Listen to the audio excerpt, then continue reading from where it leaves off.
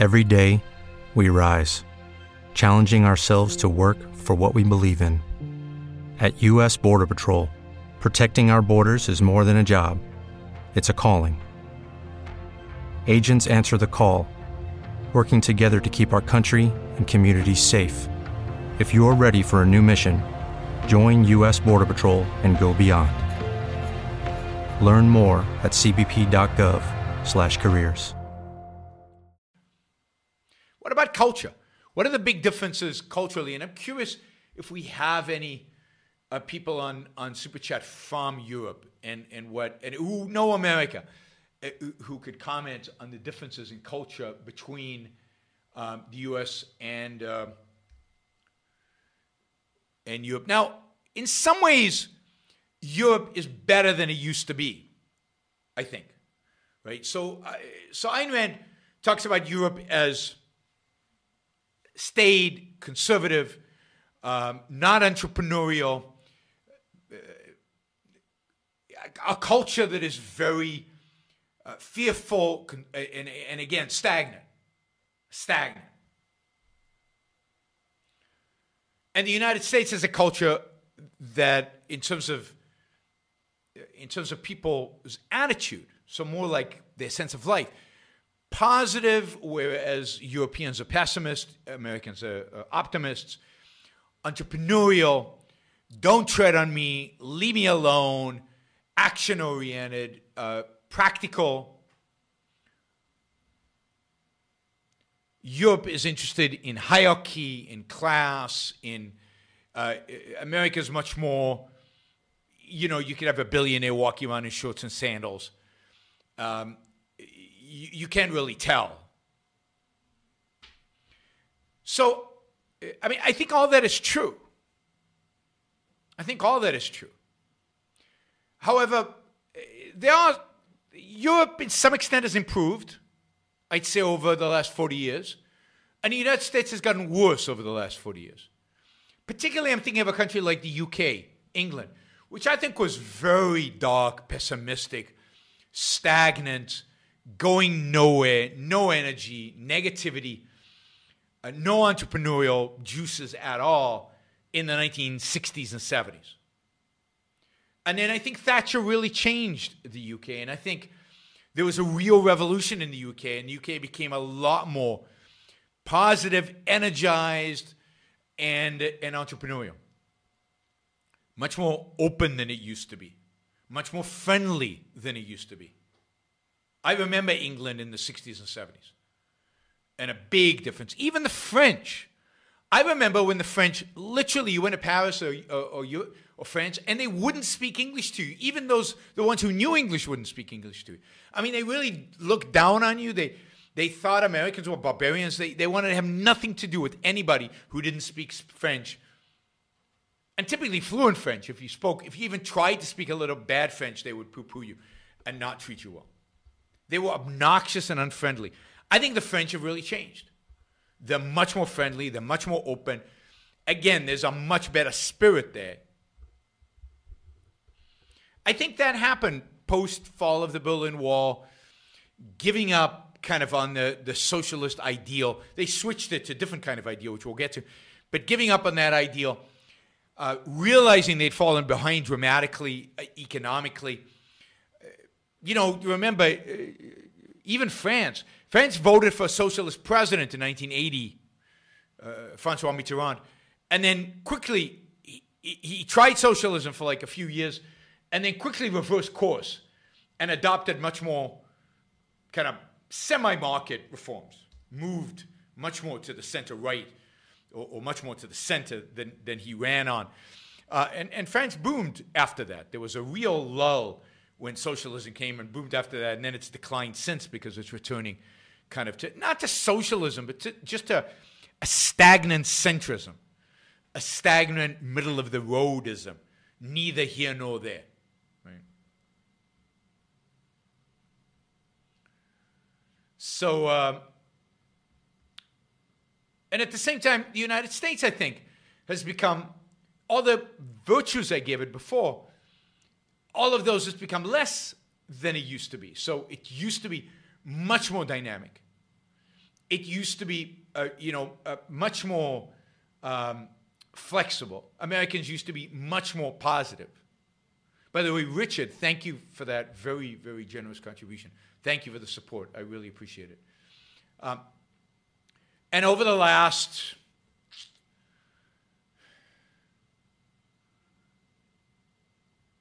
One second, I'm looking at these super chats. I missed the super chat.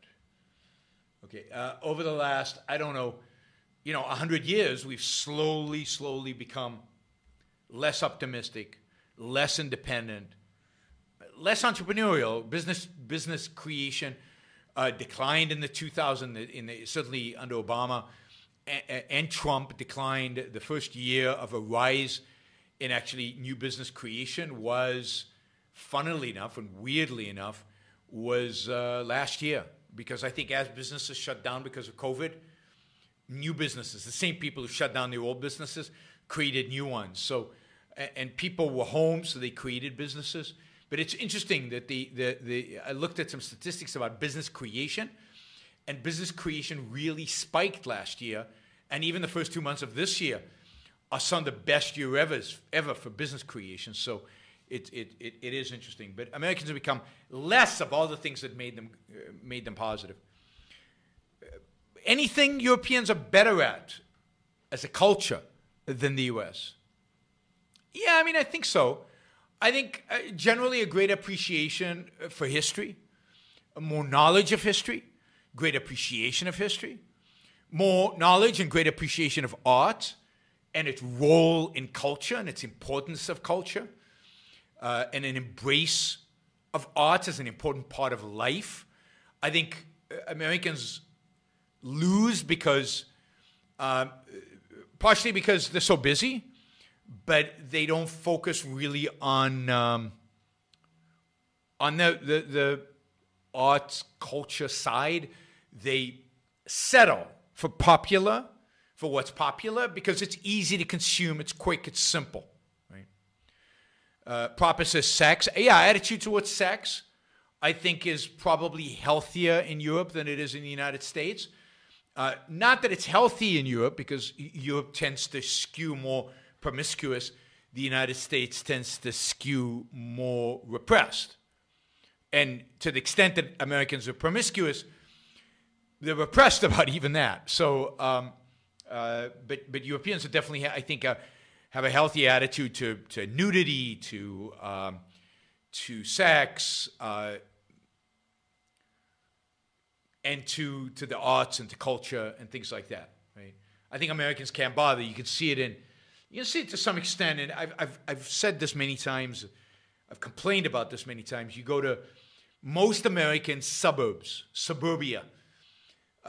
Even though Americans have a lot of money, you go to suburbia, and every house looks the same. There's some differences, but they're all gray, and they're all blocky, and they're all uninteresting looking, and they're all the same. There's no effort to create an aesthetic when it comes to architecture.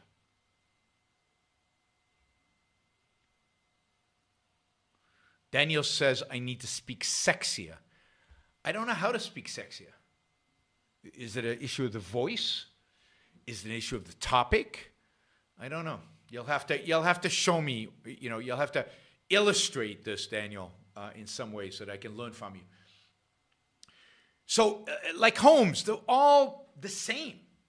Actually, I find Puerto Rico, I think because of the Latin influence, there's a lot, when you go into the wealthier neighborhoods in San Juan, you see a lot more interesting homes. You see modern homes. You see architecture. You might not like some of it, but at least people trying to create something aesthetic.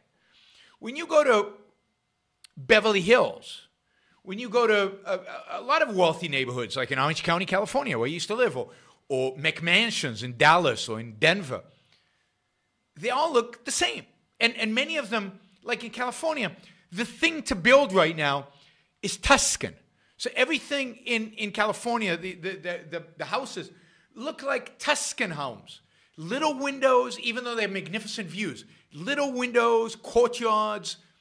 No, I mean, we have air conditioning. Tuscan architecture was appropriate for no air conditioning. We have air conditioning. We have insulated windows. Why not enjoy the view? Blow up the windows. It's just, why would you have a courtyard in a place that has a view? The open space should be facing the view. So, traveling in Europe, you see people who have money at least. Now, you see an attempt to create some kind of aesthetic around the homes that they live in, which you don't see in the U.S. And if you walk into an American house, again, particularly wealthy house, there are two variations. One is they're trying to be cultured, so they have a bunch of antiques and gaudy mishmash of style, just they're trying to be European, but old European. Or just nothing, no art, or just whatever's popular, but there's very little taste. There's very little focus on aesthetic. And again, I've been in homes in South America and in Europe, and you just there's just a better sense of taste, a better sense of aesthetics, and it's focused on that. Americans, their attitude, there's a kind of a mind-body dichotomy with Americans. They're busy making money, they're busy working, they're busy being productive, which is great. And they ignore, funnily enough, they ignore the spiritual, they ignore, the art, the culture, the beauty. They ignore beauty. That's a good way to put it. Except, when it comes to maybe human beauty, that they ignore creating a beautiful surrounding. And one of my pet things to argue and encourage you guys to do is to focus more on beauty. To concentrate effort more on beauty. To try to create a beautiful life for yourself. By the way, Bradley Thompson, who's a professor at Clemson University, who's been on the show many times and actually is due to come on soon. I need to schedule him in. Just put out something, The Good, the Bad, and Ugly, where he's gonna talk about beauty on a regular basis, about what he finds beautiful. You might disagree with him about what he finds beautiful. I certainly am going to, but that we need more focus on that. We need more, and particularly in objectivism, we need more discussion about that. I don't particularly love cathedrals. No, it is a sense in which I hate cathedrals. Because the whole point of a cathedral is to make you small.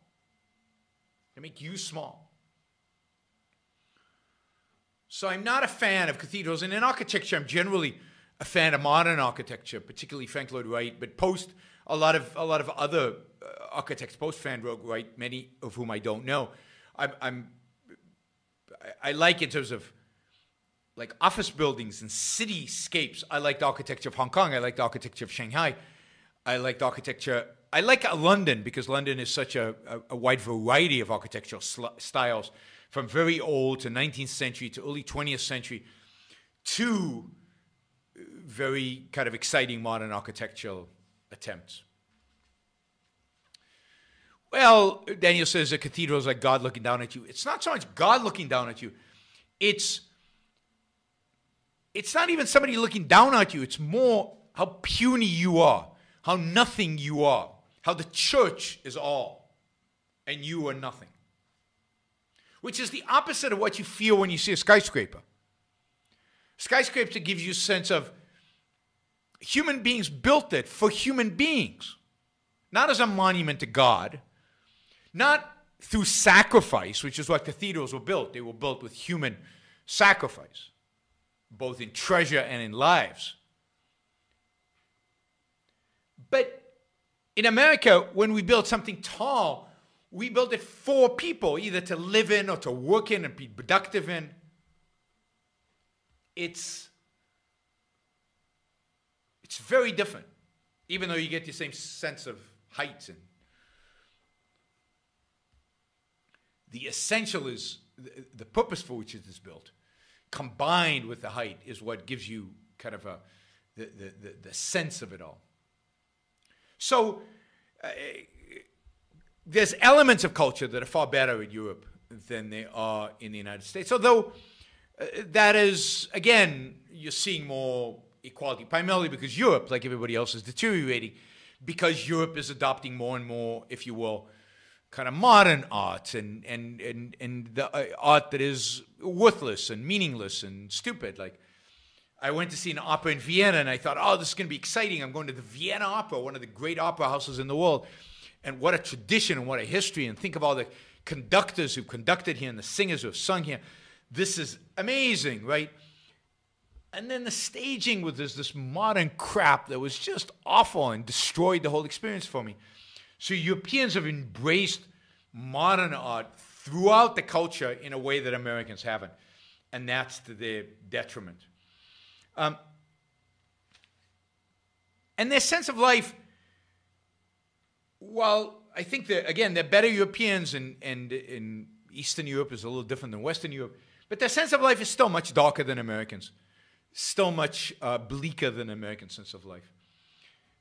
But, again, America's changing.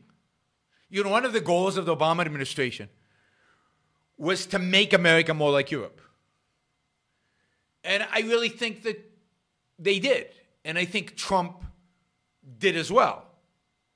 Kind of a different angle on Europe, kind of the more populist European elements. And then Biden is going to move us more towards Europe. And I want to talk in a minute about, you know, one aspect of that, which is healthcare, because I think that's really interesting. I read an op-ed about healthcare that was interesting, in a sense, comparing the U.S. to the European healthcare systems, which I think is important.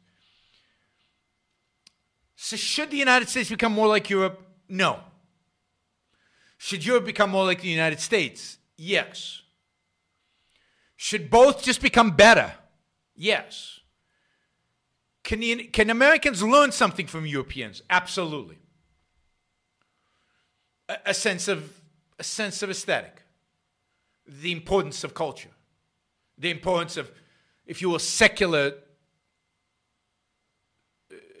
spiritual values. But then you probably think I'm talking about Buddha or something, but I'm not talking about that. I'm talking about primarily aesthetic values.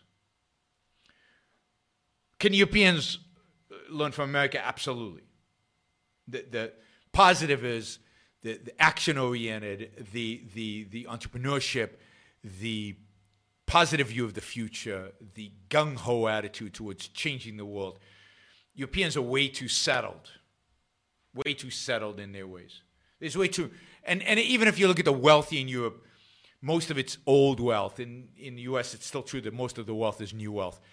That tells you a lot about a culture.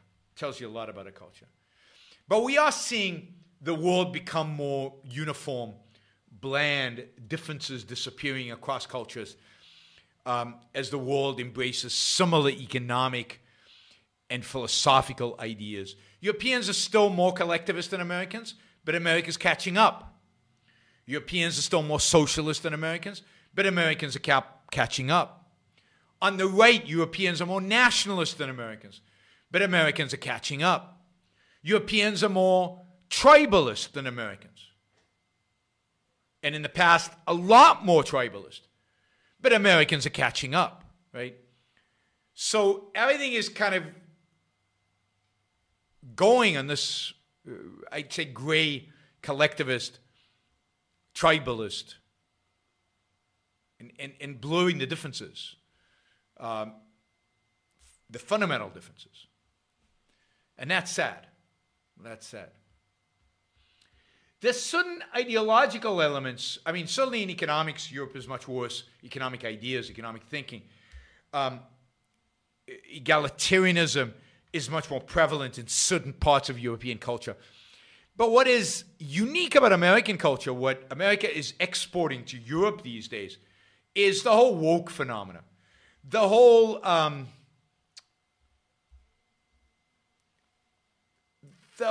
trigger warnings, the whole snowflake phenomena, that, even though Europe has hate speech laws, the attitude of people towards, you can't say that word, you can't say this word, and you can't say this, and you can't say that, and we'll cancel you here, and we'll cancel you. That's much worse in America than it is in Europe. And indeed, that's one, usually the United States imports its ideas from Europe. All the dominant ideas in America, with the exception of pragmatism, have been imported from Europe. Progressivism, generally all the ideas on the left, nationalism, a certain form of racism from the right. All of those ideas imported to the United States. And of course, the good ideas too. The Founding Fathers imported the Enlightenment to the United States. And postmodernism was imported. But now postmodernism in the United States has morphed into these uniquely American forms, which have generated these microaggressions and trigger warnings and woke culture and cancel culture. And that was sending back to Europe. So Europe used to be a lot better in those things than the United States. And then I discovered that, particularly in the UK, all this stuff was being completely imported into UK universities. And they were becoming exactly like American universities. I want to just mention one area in which the left certainly, but almost everybody, complains that Europe is much better than the United States. And that is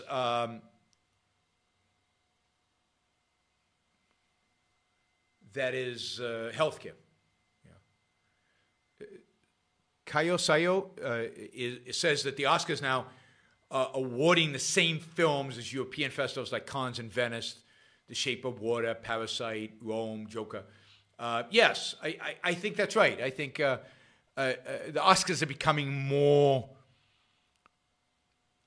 modern in that sense, modern in the negative sense, more modern art, modern culture, more European. But it's also true that we're making in America less good movies with an American sense of life. I mean, there are exceptions.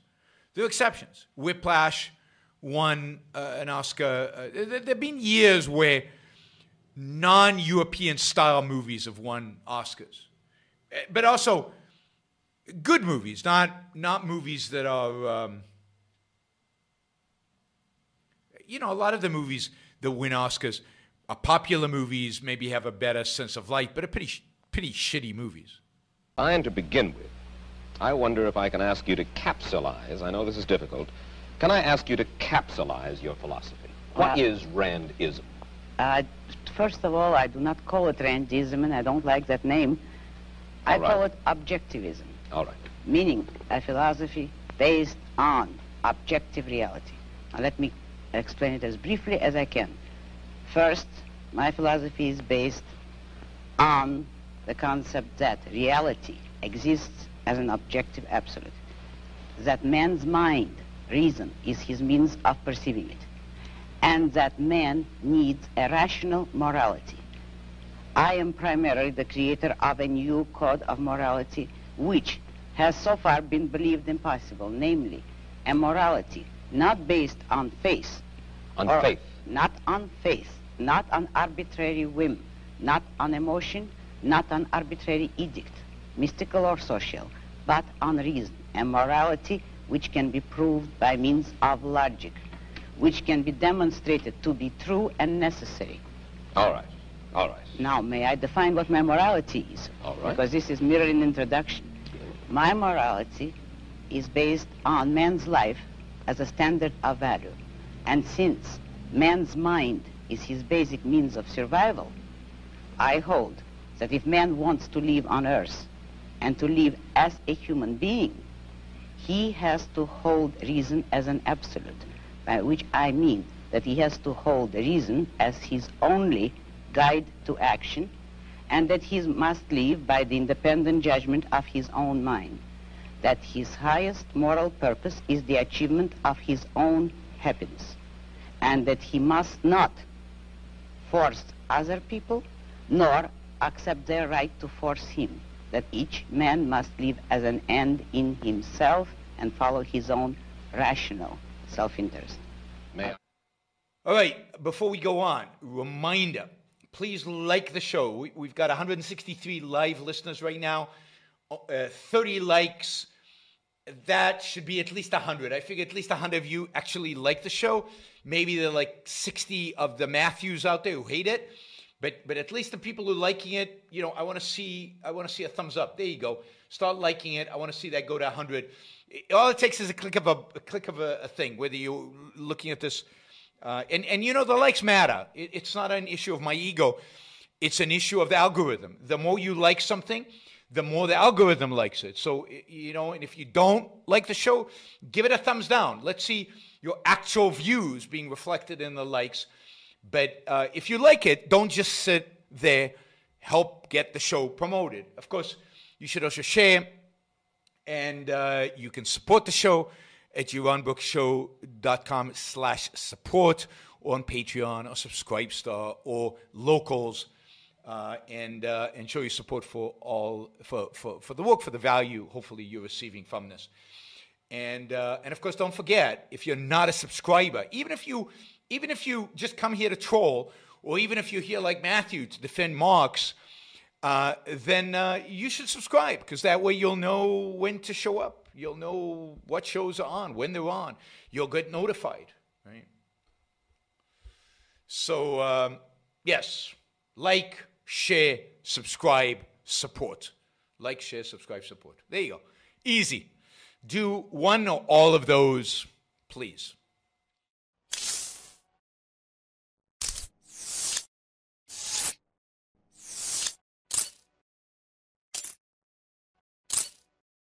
Lucky Land Casino, asking people, what's the weirdest place you've gotten lucky? Lucky? In line at the deli, I guess? Aha, in my dentist's office. More than once, actually. Do I have to say? Yes, you do. In the car before my kids' PTA meeting. Really? Yes. Excuse me, what's the weirdest place you've gotten lucky? I never win and tell. Well, there you have it. You can get lucky anywhere, playing at LuckyLandSlots.com. Play for free right now. Are you feeling lucky? No purchase necessary. Void where prohibited by law. 18+. Terms and conditions apply. See website for details.